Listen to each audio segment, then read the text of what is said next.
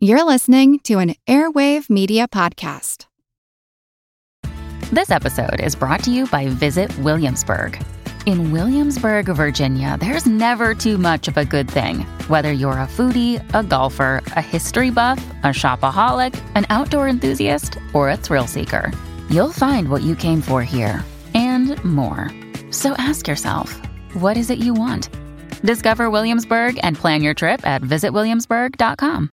Hey, it's Ryan Reynolds, and I'm here with Keith, co-star of my upcoming film, If, only in theaters May 17th. Do you want to tell people the big news? All right, I'll do it. Sign up now and you'll get unlimited for $15 a month and 6 months of Paramount Plus Essential Plan on us. MintMobile.com/switch. Upfront payment of $45 equivalent to $15 per month. Unlimited over 40 gigabytes per month. Face lower speeds. Videos at 480p. Active Mint customers by 531.24 get 6 months of Paramount Plus Essential Plan. Auto renews after 6 months. Offer ends May 31st, 2024. Separate Paramount Plus registration required. Terms and conditions apply if rated PG.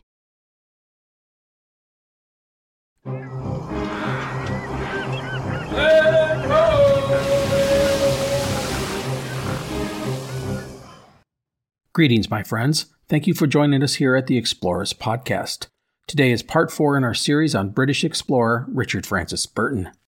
A reminder, check out our website, explorerspodcast.com, to see maps, photos, and links of all sorts of stuff about our subject. So last time, we followed Burton as he made a daring march to the inland city of Harar in East Africa and returned. It was an audacious feat, as no European had ever entered the city. So, big kudos for Burton. Burton and his team would next decide to make a go for the Nile and see if they could find the river's source. However, an attack by Somali natives would shatter those plans. One of Burton's officers had been killed in the fighting, while Burton and John Hanning Speke had been severely injured. Burton had taken a javelin to the face, which had gone into one cheek and out the other. The incident dimmed Burton's accomplishments, as this is what people focused on, instead of his daring journey to Harar. So Burton would head back to England to recuperate. The javelin had torn out 4 teeth and ripped his palate, but he had recovered quickly, although he would forever have scars on both cheeks, which can be seen in later photos. In England, Burton would get his book about the Somaliland expedition ready, and then go looking for a position in the British Army in the Crimea. England, France, and the Ottoman Empire were at war with Russia, and it had been a bloody conflict. Burton would send out all sorts of letters of introduction, offering his services to various units. It would take some time, but in the summer of 1855, he would land a position as Chief of Staff with Beatson's Horses, a contingent of irregular Turkish cavalry commanded by General W.F. Beatson. They were stationed near Istanbul. Burton's time in the Crimean War would be a disappointment. Beatson's unit was undisciplined, and fights and quarrels were commonplace. Burton worked to train the men, but with mixed results. Also, he drew up plans to relieve the city of Kars in western Turkey, which was under siege by the Russians. But nothing would ever come of any of it. Regarding his plan to rescue Kars, it was rejected by the British higher-ups. Burton, by the way, became convinced that there was a secret deal giving Kars to the Russians. And regarding Beatson's Horses, well, they would never see any action. The men struggled with discipline and caused one too many incidents, forcing the British to dismiss General Beatson. Burton resigned in support of his commanding officer. Burton would not join another unit as the Crimean War ended in March of 1856. And that takes us back to Africa. Burton, like so many other adventurers, had been bit by the exploration bug while on the Somaliland expedition. It was a desire to accomplish something special, something grand, and for him, it was the search for the source of the Nile River. Burton's previous attempt to find the source had ended in disaster, but the desire to give it another go only burned brighter after the disappointment of the Crimean War and some criticism of his handling of things in Somaliland. A few things about Burton I want to note. The army wasn't a long-term future for him. He didn't like the army, and the army didn't like him very much. The problem was that he had no fortune to fall back on and no obvious prospects. Here he was, 35 years old, and he was wondering what his future held. While Burton was never obsessed with money, he understood the need for it. And regarding fame, I don't think he craved it like many other explorers. What he desired, I believe, was recognition, an acknowledgement of his brilliance or greatness or whatever you wanted to call it. If he could get that nod of recognition from the world, the money would follow. And so he set his sights on finding the source of the Nile, or as Burton called it, quote, the unveiling of Isis, end quote. Burton researched how historians through the ages had pondered the secrets of the Nile, reading accounts going back thousands of years to historians such as Pliny and Herodotus. If he could accomplish this, it would place Burton amongst the ranks of the world's greatest explorers. He was seduced by this idea, and who wouldn't be? And so in April of 1856, Burton decided to head back to Africa. His plan was not to go up the Nile, but to approach its source, wherever that was, from the west following established caravan routes. For this, he would start in Zanzibar, an island off the coast of Tanzania, and march inland. Arab traders said that there was a great lake, the Sea of Ujiji, in that direction. In fact, Arab maps had, for centuries, placed multiple lakes in the continent's interior. Heinrich Barth, a famed German explorer, wrote to Burton saying, "Don't go searching for the source of the Nile, just go to discover this great inland lake. Find that and you have a good chance of finding the Nile's source." By the way, for thousands of years, men had tried to go up the Nile to find its source, but they were always being thwarted by cataracts, rapids, swamps, disease, and hostile natives. And so, in the summer of 1856, Burton pitched his plan to the Royal Geographical Society.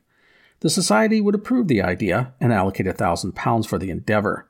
The East India Company was supposed to give another £1,000, but they bagged on that promise and instead gave Burton 2 years' leave, with pay. It would have to do. Now, Burton wanted to bring 3 Europeans with him on the expedition. The first was Dr. John Steinhauser, a surgeon in Aden, in Arabia, and a close friend of Burton's. The second was German missionary and explorer Johannes Rebmann. 9 years earlier, Rebmann, along with Johann Krampf, would be the first Europeans to discover Mount Kilimanjaro. He was now operating a mission not far from Zanzibar. Burton had sent the man a letter offering him a position as a guide and interpreter on the expedition. Plus, he had a letter from Rebmann's superiors at the Church of Missionary Society in London, granting him leave to undertake the expedition if he so desired. The third man was John Hanning Speke, who had been on the Somaliland expedition. The inclusion of Speke was, in hindsight, a bad decision for Burton. Let's recount the relationship between the two men. Burton saw a lot of positives in Speke. He was a brave and competent officer. He was an accomplished hunter and had experience in Africa. But Burton had pointed out, publicly, the deficiencies of Speke. He didn't know Arabic or any other African language. He didn't understand the Muslim faith and the people who followed it. In doing this, Burton was just being matter of fact, but Speke took those comments as a slight. Also, in his book on the Somaliland expedition, Burton had rewritten Speke's journals, something Speke, again, took as an insult. Of Speke's adventures, Burton would downplay the dangers, saying, quote, "His life was never in real peril," end quote. Which was untrue. Speke had been in plenty of danger, and it would upset him that Burton would diminish what he had done and the dangers he had faced. All of this made Speke dislike Burton, but the man was an expert at hiding such things, and thus Burton offered him another job, not realizing the animosity that Speke held towards him. No matter, despite his dislike of Burton, for Speke this was a chance to return to Africa. He, like Burton, yearned for glory and fame, and better with Burton than with no one. And thus he accepted the job with Burton's upcoming expedition. Now, before we take off for Africa, I want to mention one thing about Burton's personal life. While in England, he rekindled his interest in Isabel Rundell, despite the two not seeing each other for several years. Isabel had never forgotten Burton and had tracked his exploits in Africa. The relationship would get quite serious, but it was doomed, at least for the time being. Isabel's family was staunchly Catholic, and Isabel's mother refused to sanction any marriage to Burton. And then the inevitable would happen when Burton would shuffle off to Africa. Burton couldn't tell Isabel to her face that he was leaving, and instead sent a letter to her sister and had her deliver the news. Burton would be gone for at least 2 years, maybe 3. Their romance would have to wait. Burton would travel to Cairo and meet up with Speke, and then Bombay, which is modern-day Mumbai, arriving on November 23, 1856. The East India Company would provide Burton with a gunboat to take him, Speke, and their supplies to Zanzibar. They would depart on December 2nd, brimming with excitement. Of the moment, Burton would write, quote, "A journey, in fact, appeals to imagination, to memory, to hope, the sister graces of our mortal being," end quote. The ship would arrive in Zanzibar on December 20th. Zanzibar, which is an island off the coast, was notorious as the main hub of slave and ivory trade on the eastern coast of Africa. The sights that greeted Burton and Speke were beyond imagination. They saw dogs eating human flesh on the beaches, the result of 6 slaves being thrown overboard by slavers before landing to avoid paying taxes on them. The city was filthy and disease was everywhere. Burton and Speke would arrive at a tumultuous moment for the city. Zanzibar's longtime sultan had recently died, and his 2 sons were vying for his throne. Burton needed to hire porters, guides, soldiers, animals, and provisions, and no one could really help him. Not even the British consulate could help due to the chaos of the city. Now, despite the craziness, Burton would establish that caravans went into the African interior to what the Arabs called the Sea of Ujiji. The natives called it Lake Tanganyika. However, he was advised to wait before heading inland, and that's because at this time of the year, some of the areas to the west were in what was called the dead season, which meant they were now rife with famine and drought. And the dead season was followed in some places by a lot of rain, making travel difficult. Burton would heed this advice and not rush off. And so Burton would wait, and he did what he always did. He explored, and he took notes. He went to the prisons, the brothels, the docks, and the slave markets. He collected local proverbs and studied the political history of the island. He studied the flora and the fauna. And of course, he researched sexual customs of the locals. Plus, he drank and used opium. And he took to studying Swahili, the predominant language of the area.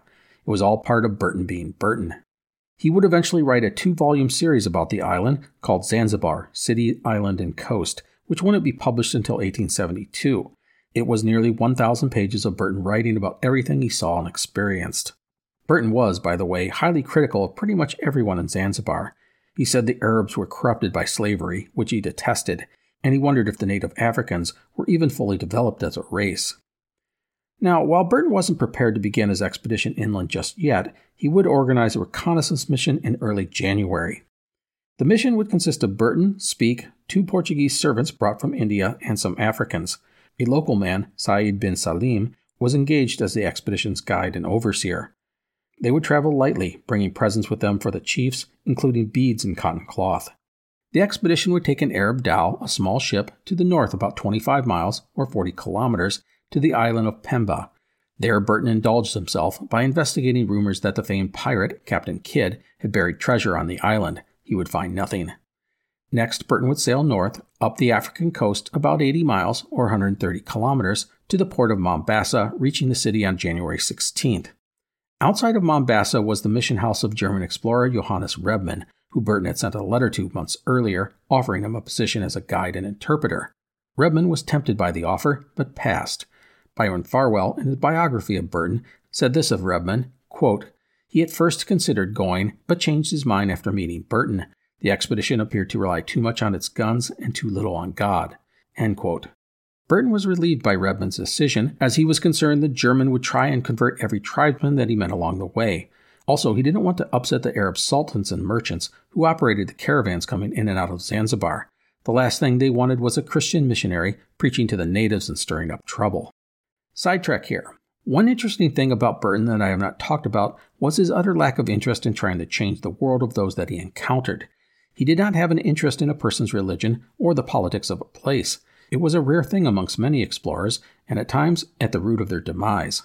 The one exception to this may have been Burton's dislike of slavery. He was not afraid to denounce the practice, but he did nothing beyond that. Anyhow, sidetrack done. Now, Burton would toy with the idea of traveling toward Mount Kilimanjaro, about 170 miles northwest of Mombasa, or 275 kilometers, and swinging around the northern side of the mountain and then going west. Part of the reason for this excursion to the area around Mombasa was to explore the possibility of this route. However, the region was experiencing a famine, and the Maasai tribesmen were out raiding, even coming within a few miles of Mombasa. This meant there was no way Burton would be able to hire any porters. Had circumstances been better, and the expedition decided to follow the route north of Kilimanjaro, Burton and his men would have run straight into Lake Victoria, the largest lake in Africa and the true source of the Nile. But that was not to be. Plus, Burton had a verified route to the interior, directly west of Zanzibar. He would just have to wait a few months before departing. Thus, the team took their ship and explored down the coast and eventually headed back to Zanzibar on March 6th. So in Zanzibar, Burton and Speke, who had both gotten sick, would spend the next couple of months recuperating. The heat, by the way, was brutal, and Zanzibar was a cesspool, perfect for nurturing disease.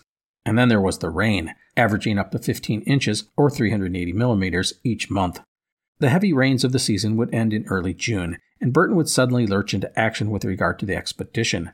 Said bin Salim, who had been on Burton's earlier excursion, would serve as the caravan chief and guide.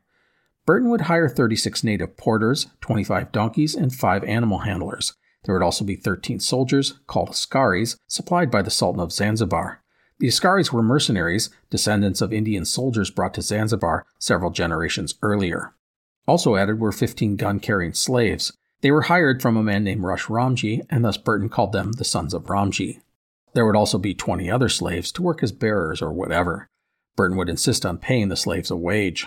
In addition, Burton hired a slave-turned-soldier named Sidi Mubarak, who would be nicknamed Bombay. The man spoke some Hindustani, so he would be helpful as an interpreter for Captain Speak. Burton respected the man, and he would be a key aid. By the way, if this all sounds impressive, it really wasn't, as Burton wanted 130-plus porters. Now, a few red flags about all of this. First, Burton had relied on others to hire soldiers and porters. He took it on faith that they would be quality men. This was a serious mistake. He was now running a large operation, and he needed to demonstrate administrative chops, but he had let others do some of the most critical work for him. Second, Burton took far too long to put together his team. He had spent 6 months in Zanzibar before getting serious about hiring porters and so forth. By then, other caravans had hired the more reliable men. To a degree, I think Burton believed that everyone would just see how brilliant he was and just fall in line during the march west, but he would find out that that's not how things worked here. Third, in addition to not being able to find enough porters, Burton could not get enough pack animals. This meant that a lot of gear would have to be sent later. Burton was, again, trusting a local to make sure this happened, not exactly the best strategy for someone in an unfamiliar place. And the final red flag was that there would be no doctor. And you are probably asking, what about Dr. Steinhauser from Aden? Well, Steinhauser had been delayed, and when he finally got going, he would get sick and have to return to Aden. This was a huge blow. As we are going to see, having a doctor would have been a major advantage for the expedition. Plus, Steinhauser was a trusted friend of Burton's. He would have been a welcome companion for what is going to be a very difficult journey. No matter, the loss of Dr. Steinhauser was devastating. Heading into the depths of Africa without a doctor was a serious mistake, although it's not like there were doctors just hanging out on corners waiting to be hired. Despite the loss, Burton and his team would prepare for their departure. The expedition would at least be well equipped. For trading, there were beads, cloth, brass wire, and other trinkets. Provisions for the trek included soap, salt, pepper, pickles, vinegar, oil, sugar, tea, cigars, 6 bottles of brandy, and medicine. There were also tools, 70 pounds of nails, extra clothing, turbans, caps, umbrellas, fishhooks, lanterns, knives, plus a Union Jack. Gotta have that flag. To keep track of everything, Burton and Speak would have boxes of paper, notebooks, pads, pencils, ink, pens, and even an artist's kit for sketching. For mapping and surveying and taking readings, there were nautical almanacs, maps, 2 chronometers, a rain gauge, a couple of prismatic compasses, 4 thermometers, 2 sextants, a mountain barometer, a sundial, a telescope, and other instruments. The caravan would have a lot of gear and camp furniture as well. This included 2 tents, blankets, pillows, a table and 2 chairs, cooking gear, and utensils. And finally, the expedition would be well armed. There were a pair of smoothbore muskets, 3 rifles, a Colt carbine, 3 revolvers, 3 swords, and 140 pounds of gunpowder. There would also be muskets for the expedition soldiers. One item the team did not take was a steel-framed boat that Burton had bought. The 20-foot boat was made up of 7 parts, each weighing under 40 pounds or 18 kilograms. The idea would have been to haul it with them and then put it together when they reached the inland lake. However, the lack of transport animals meant that the boat would have to be left behind. As a note, some of the ammunition, plus some cloth and beads and wire, were left behind as well. Those items, unlike the boat, were to come up on a later caravan. The expedition would cross over from Zanzibar to the mainland on June 17, 1857, and depart 10 days later. The goal of the expedition was to find the Sea of Ujiji, aka Lake Tanganyika. eBay Motors is here for the ride. Remember when you first saw the potential? And then through some elbow grease, fresh installs, and a whole lot of love, you transformed 100,000 miles and a body full of rust into a drive that's all your own. With over 122 million parts for your number one ride or die, you can make sure your ride stays running smoothly. Brake kits, LED lights, exhaust kits, turbochargers, bumpers, whatever your baby needs, eBay Motors has it. And with eBay Guaranteed Fit, it's guaranteed to fit your ride the first time, every time, or your money back. Plus, at these prices, you're burning rubber, not cash. Keep your ride or die alive at ebaymotors.com. Eligible items only. Exclusions apply. Another day is here, and you're ready for it. What to wear? Check. Breakfast, lunch, and dinner? Check. Planning for what's next and how to save for it? That's where Bank of America can help. For your financial to-dos, Bank of America has experts ready to help get you closer to your goals. Get started at one of our local financial centers or 24/7 in our mobile banking app. Find a location near you at bankofamerica.com/talktous. What would you like the power to do? Mobile banking requires downloading the app and is only available for select devices. Message and data rates may apply. Bank of America N.A., member FDIC. The expedition would push west. Now, this was not going to be men slashing through thick jungles. No, Burton was going to be following well-known and well-traveled caravan routes into the interior. These were slave and ivory trade routes. While this was a huge advantage to Burton, it also came with its challenges. He would have to deal with each chief along the way, paying tolls and bribes as he went. But to be honest, that was how things went. Burton had dealt with such practices in Somaliland.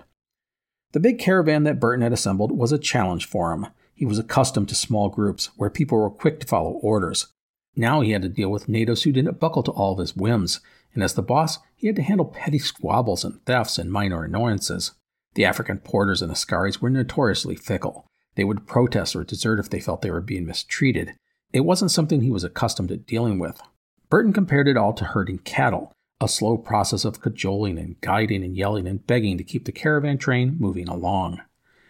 I also want to point out that managing such a large number of people was dangerous, and that leads me to a story that Burton did not include in his book. At one point in the march west, 2 of the askaris in the expedition were talking, out loud, about killing Burton and Speke. They could then just take all the best stuff in the caravan and head back to Zanzibar, much richer and without the dangers of a long inland march. What they didn't know was that Burton had learned quite a bit of their language and understood what was about to happen.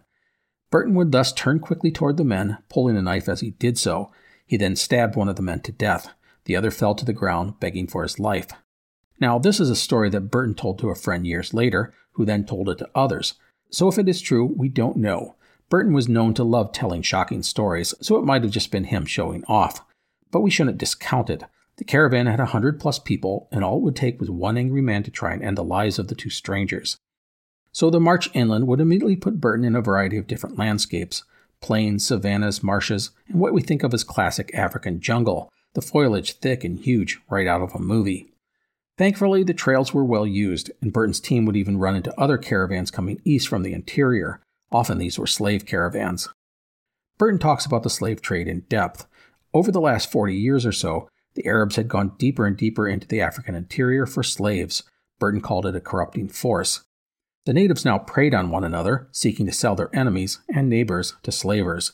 It wasn't as bad nearer to the coast, as the tribes had nominal protection from the Sultan in Zanzibar, but in the interior, fear ruled many places. Burton would say this of the slave trade, quote, "The traffic annihilates every better feeling of humanity," end quote. So the caravan would begin a slow plod west. The land was filled with few large communities. Instead, there were lots of villages, most self-governing. The villages weren't powerful enough to threaten the caravan, especially one armed like Burton's, but they would each extract a small toll for passing. By the way, as you can imagine, Burton will write a very long book, 2 volumes again, on his trip into the African interior. The book alternates between telling his story with chapters of information about the people and the lands. It is typical Burton. I have put a link to those volumes on the website. Anyhow, by July 5th, there were already signs of problems within the caravan. 3 donkeys would die, and Speke developed a fever. 5 days later, Burton was sick as well. The men were weak and had an aching head, plus burning eyes and unsteady legs. Burton would say, quote, "The new life, the alternations of damp heat and wet cold, the useless fatigue of walking, the sorry labor of waiting and reloading asses, the exposure to the sun and dew, but not least the morbific influence, the wear and tear at the prospect of imminent failure, all were beginning to tell heavily on me," end quote. And to think the men had only been going for 2 weeks. The expedition was just getting started. Regarding the men's illnesses, this was not uncommon. Most newcomers got sick, malaria was common, and there were several different types of fever. These illnesses could lay a person up for days, weeks, and even months, or they could kill. By July 14th, the caravan had covered 118 miles in 18 days. Burton was so weak he couldn't walk. He tried native remedies, as well as others he had learned in Somaliland and Arabia, but nothing worked. He had to ride on a donkey, supported by porters. The jungle wore on both Burton and Speke. Everything was so big. The grass was 12 and 13 feet high. Massive trees were entirely covered in moss or fungi. Creepers and climbers were everywhere, covering everything. The stench of rotting vegetation was everywhere. The caravan would march through blinding sun and slog through mile-long bogs. Also, the humidity was taking its toll. Anything metal began to rust. Clasps and springs just snapped. Paper turned soggy, clothing began to rot, matches wouldn't fire. It even affected the food, as it often just melted into paste. Despite all of this, Burton marveled at the life around him. Crocodiles, leopards, hyenas, zebras, hippos, monkeys, and a million other animals flourished. He had one description that I really liked, which I will share. Quote, The woods abound with large and small gray monkeys with black faces. Clinging to trees, they gaze for a time imperturbably at the passing strangers, till, having satisfied curiosity, they descend and bound away with long plunging leaps." End quote. I love that because when you read it, you can visualize exactly what he's saying. On July 23rd, the caravan would rest for 3 days. Burton, despite trembling hands, would send a report back to the Royal Geographical Society. He was in a foul mood and he had nothing good to say about the natives. In addition, he asked for more medicine, such as quinine and narcotics. Also, it was here that 30 slaves brought from Zanzibar would return. As a note, the number of men the expedition had would constantly be in a state of flux. One day a couple men might desert, but then a few days later they could hire some new ones. The donkeys were a different story. As they died or were stolen, there was little Burton could do to replace them. The caravan would next reach the slave station of Zongomiro, which is today Morogoro in Tanzania. Zongomiro was at the base of the Usagara Mountains, which the expedition would head into next. Thousands would pass through the town each week.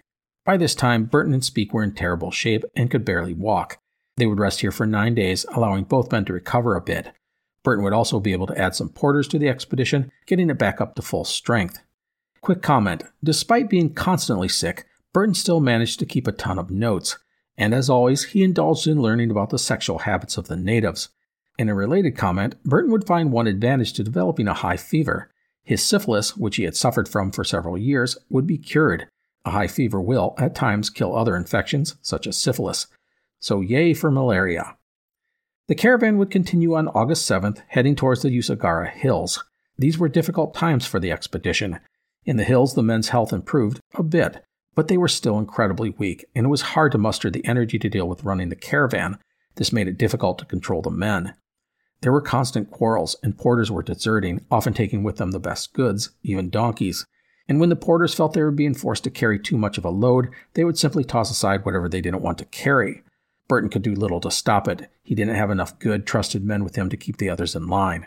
Thus, food and gear was lost, instruments broken. It didn't help that the trail was littered with the bones of human beings, sometimes fresh. These were usually slaves or porters who had died of illness. Smallpox was the big issue, as it had been brought inland and was ravaging the native populations. So up into the highlands the caravans went, up and down, the elevation rising to more than 2,000 feet, or 610 meters.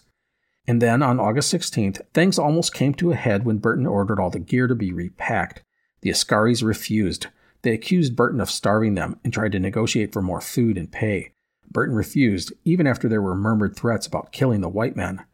The soldiers then demanded Burton write out a letter, dismissing them from the caravan. They didn't want to return to Zanzibar and have the Sultan find out that they had abandoned Burton. Again, Burton refused. Let them leave, he said, calling their bluff. Burton ordered the rest of the caravan to move on. It wouldn't take long for the Askaris to cave, and they were soon back with the caravan, begging forgiveness. And so the caravan pushed on, going through areas of jungle, bogs, and savannas, and crossing over innumerable rivers. As they went, supplies were lost or just dumped, and the donkeys collapsed. By September 4th, only one donkey was left that could be ridden. Luckily, the caravan reached an area where food was plentiful, and the expedition could trade for milk, honey, and butter, and Burton was able to trade with caravans heading east, adding rice and salt, and even a pair of fresh donkeys. On September 10th, the line of men and animals began to ascend the Rubeho Mountains of the Usagara Range. Speke and Burton, both still very weak, struggled as they couldn't ride the donkeys up the steep and narrow trails. At one point, the expedition would be startled by the sudden appearance of a native war party moving down the mountains. Everyone panicked, thinking they were under attack. However, the war party of the Wahamba tribe were heading into the valley below to seize cattle from the villages. Thankfully, they had no interest in Burton and his team. The expedition would climb for 6 hours before Burton would call a halt due to Captain Speke's health taking a turn for the worse. He fell into a near coma-like state. He was delirious and feverish. Burton was worried that Speke had suffered permanent brain damage. Writing about Speke, Burton said, quote, "Death appeared stamped upon his features," end quote. As the caravan waited, the men complained of the cold weather and suggested they turn back. Burton gave them a firm no. Also, Burton would take the time to inspect all the supplies. He had brought provisions for a year, but now, 3 months in, it was half gone. I put this blame mostly on Burton. He had made some poor decisions and not managed things efficiently, and he had expected everyone to obey a British officer, just like he was accustomed to in India and Arabia. And not having a doctor had hampered them big time. Also, Burton's lack of mastery of the local languages can't be underestimated. He was not used to this. It isolated him from others, and it limited his effectiveness. In the end, there was so much going on that was out of Burton's hands. He was in an unfamiliar place, didn't speak the language well, or at all, depending on where he was, and was racked by illness. That he and Speke persisted and kept moving forward was pretty amazing. The next day, Speke would improve, but he could not walk and had to be carried in a hammock. A note here about Burton and Speke. As we have discussed, they were very different men. However, as the only two white men and British officers, they still had a common bond. Speke especially needed Burton because he could not talk to anyone else, save for Bombay, who knew a little Hindustani. This isolated Speke, never an outgoing person to begin with. The two men would work together and even read Shakespeare to each other at night, but they were never friends.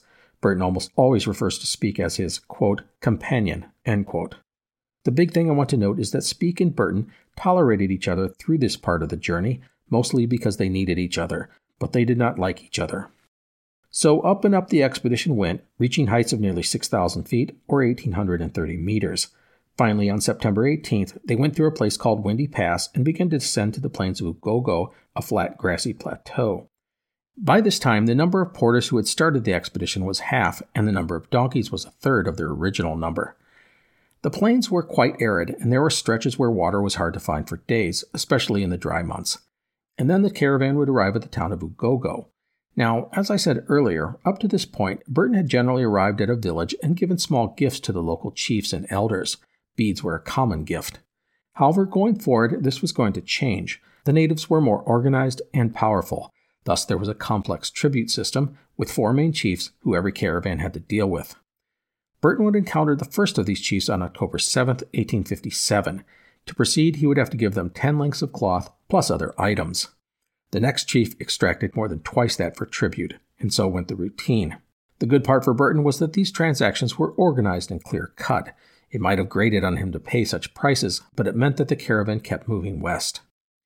By the way, the main item of trade was now cloth. There were 3 kinds of it.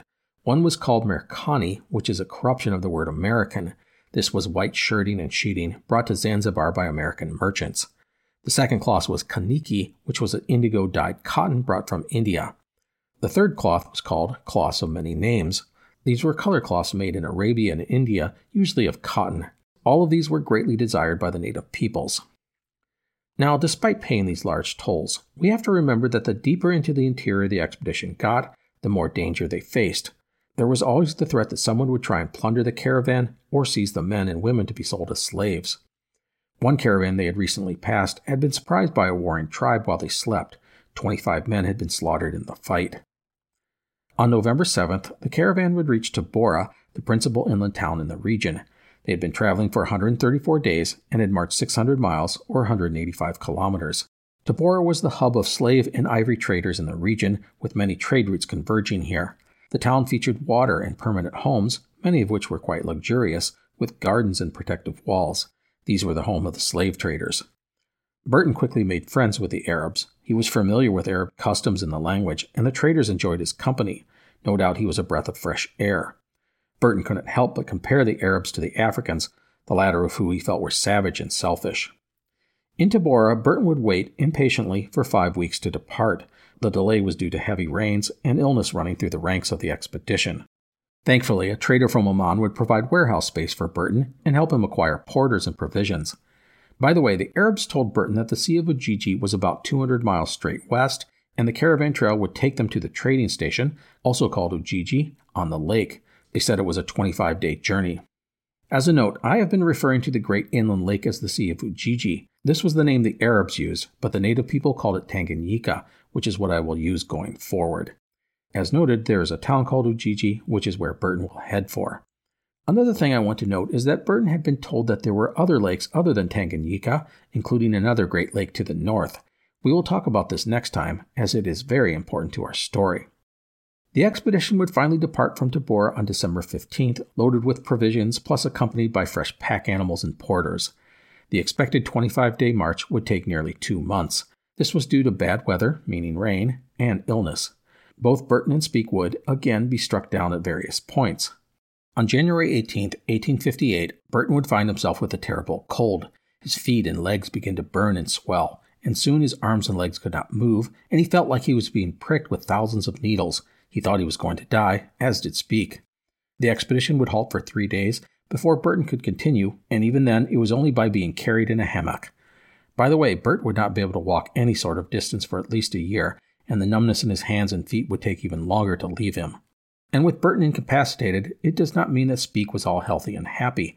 A week after Burton's illness, Speke would be hit by an eye infection. Speke's eyesight had never been good, ever since he had been temporarily blinded by conjunctivitis as a child. Even reading was, at times, an issue for him, although there was some speculation that Speke was dyslexic. The eye infection, by the way, would also strike Burton, but not nearly as bad. And so the caravan would push on, Burton in a hammock. Speke rode atop a donkey, nearly blind, being led by one of the men. They would push on through rugged terrain, jungles and rivers and so forth. And then on February 13th, the caravan would come to the top of a stony hill, and Burton saw a shining light below. He asked Bombay, quote, "What is that streak of light that lies below?" End quote. Bombay replied, quote, "I am of the opinion that that is the water." End quote. Burton thought that the body of water looked small. Was this the great lake everyone talked about? He was severely disappointed and briefly considered turning back. The natives and Arabs had spoken of another lake to the north. Perhaps that was the lake he was seeking. But then Burton moved forward, and it was not long before all was revealed. Before him was a massive lake, one that stretched as far as the eye could see. This was Lake Tanganyika. Burton was elated, writing, quote, "Forgetting toils, dangers, and the doubtfulness of return, I felt willing to endure double what I had endured, and the party seemed to join with me in joy." End quote. And he was right. The rest of the caravan was thrilled as well. They had reached their destination, and it was a glorious view and a great achievement. Well, not everyone was thrilled. John Hanning Speke was nearly blind and could not share in the vision. He would later write, quote, "Here you may picture to yourself my bitter disappointment, after toiling through so many miles of savage life, all the time emaciated by divers sickness and weakened by great privations of food and rest. I found approaching the zenith of my ambition, the great lake in question, nothing but mist and glare before my eyes. From the summit of the eastern horn, the lovely Tanganyika lake could be seen in all its glory by everybody but myself." End quote. But Speke's disappointment did not dim Burton's joy. For Richard Francis Burton, this was all he had dreamed of. He had found the legendary inland lake of Africa. Now they had to march to the lake, find a boat, and explore it.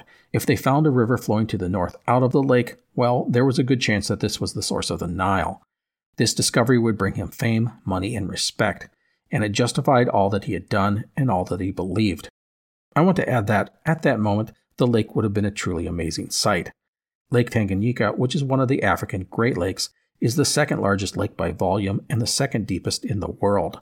The lake, if you haven't looked at a map, is long, measuring 673 kilometers, or 418 miles, from north to south, and 72 kilometers, or 45 miles, wide.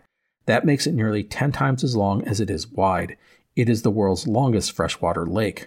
It was truly a momentous discovery for Burton. The expedition would arrive in Ujiji on Lake Tanganyika on February 14th.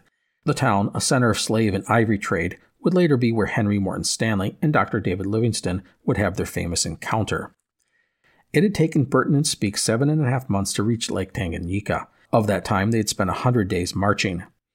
I do want to point out that Burton had followed established trade routes to get to his destination and would not have made it without the aid of the Arab traders and the African natives. Still, what he and Speke had done was pretty extraordinary. The lake before Burton was absolutely massive, and the guy didn't even really understand just how big it really was. And this, my friends, is where we are going to leave things for today. Despite all the challenges, Burton was triumphant. And next time, we will detail Burton and Speke's exploration of the lake, and even more importantly, talk about that rumored Great Lake to the north. So that is it. I hope you've enjoyed today's episode. Join us next time for part 5 in our series on Richard Francis Burton. Thanks so much for listening. Take care. I also want to remind you that the Explorers podcast is part of the Airwave Media Network. Go to airwavemedia.com to find other great independent podcasts such as Monster Talk and My History Can Beat Up Your Politics. That's at airwavemedia.com. Hi, I'm Mike Troy, host of the American Revolution podcast on the Airwave Media Network. This podcast is the origin story of the United States, how we went from colonies ruled by a king to the democratic republic that we have today. The American Revolution podcast tells the story of the revolution from beginning to end. Please subscribe for free We're available on all major podcast platforms. I hope you will join me today on the American Revolution podcast. The corporate world is like the ocean. It's alluring, but it's also full of deadly creatures that can shred you to pieces. It becomes kind of like a Game of Thrones political arena where everyone's trying to murder you to get your job. My family doesn't come from corporate background, so I didn't have any sort of guidance in that. This is not your typical work podcast. Sometimes you need to be empathetic, and then there are times that you ask for input, but you don't really give a shit. Listen to the Ambie Award-nominated podcast, Surfing Corporate. Stretch opportunity? What is this, yoga class? Get out of here.